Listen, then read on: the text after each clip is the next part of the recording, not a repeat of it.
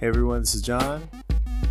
Just a quick reminder announcement that this Saturday, January 25th, Anton and I are going to be taking part in Filipino Storytime, presented by the Tagalog Project.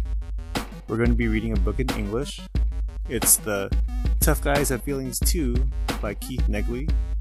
And Clarice, who runs the Tagalog Project and the Filipino Storytime, will be reading it in Tagalog too. So she will be teaching everyone some Tagalog words that we can learn and share with our kids. And also she has a pretty cool mask creating project to do with the kids too. After we read the story, we're going to have a little short discussion about parenting and fathering with emotion and being emotionally aware and how that might intersect with being a dad or being a Filipino dad or Filipino American dad. And it's something that we talked about in an episode a few months ago. So again, just a quick reminder, come out this Saturday, January 25th at the Pinole Public Library from 3 to 4:30 p.m. Please share this out with your friends, anyone else that you know that have kids. The information is up on our Facebook and our Twitter and our Instagram at Papa Culture Pod. And you can get more information about the Filipino Storytime at the Tagalog Project at Facebook and Instagram. So we hope to see you there.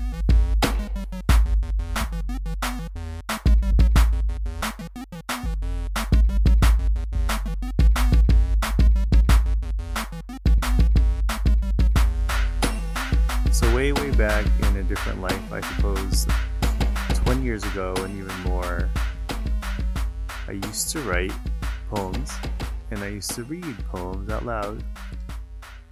And for a bit of time I've been thinking about doing something like that for the podcast.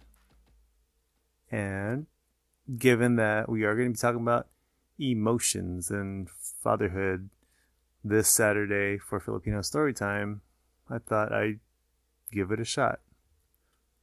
So, here we go. This is called Emotions While Fathering in 3 parts, Volume 1. 1. After a few minutes of his screaming and soulful protest of, what was it? Toothbrushing, or turning off the TV, or putting on his pajamas, he calmed down and said, "Daddy, I'm not crying anymore." And that killed me. He thinks that crying is why I'm upset. So I hold him and tell him, "It's not the crying, bub. You can cry, you can be angry, you can be upset, you can be sad. You can always cry."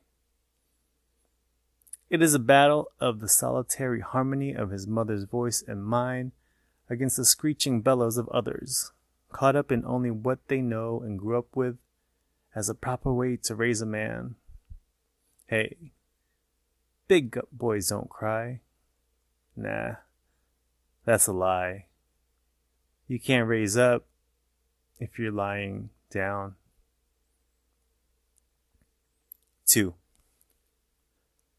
It's not like my father was a concrete slab of coldness. Not at all. But his main trinity of emotions cycled: fear, happiness, anger, fear, happiness, anger, fear, happiness, anger. He never showed his sadness, aside from his anger. Just words, of course, but anger nonetheless. But those were way better than what my Lola felt and did to him. Yet after a certain age, maybe 10, maybe 11, he has never known the roots of my joy. He has never known the roots of my sadness. He knows nothing of my fears, because I don't tell him, and he hasn't since asked. But neither have I, or even tried to share. All he knows is my frustration, my anger, because that is all I have grown accustomed to show him, because he doesn't know what else to do. Maybe he can't, not out of spite, not by lack of desire. And it kills me. When the red dissolves and I can see clearly, when I can feel completely, I don't want that for him. I don't want that for me. I don't want that for Malcolm. 3. Please cry. Please feel. Please be true to your humanity. I hope this for them. I hope this for me. I want to know the best you. I want to know the complete you. I want to know the fully bloomed human you could be. I hope this for them. I hope this for me. It's okay to make mistakes and say sorry. It's okay to be overzealous and say sorry. It's okay to never ever be perfect. No need to say sorry for that, as long as your desires and actions are humane. It's okay to be vulnerable and to love unafflicted. It's okay to want love. It's okay to need love.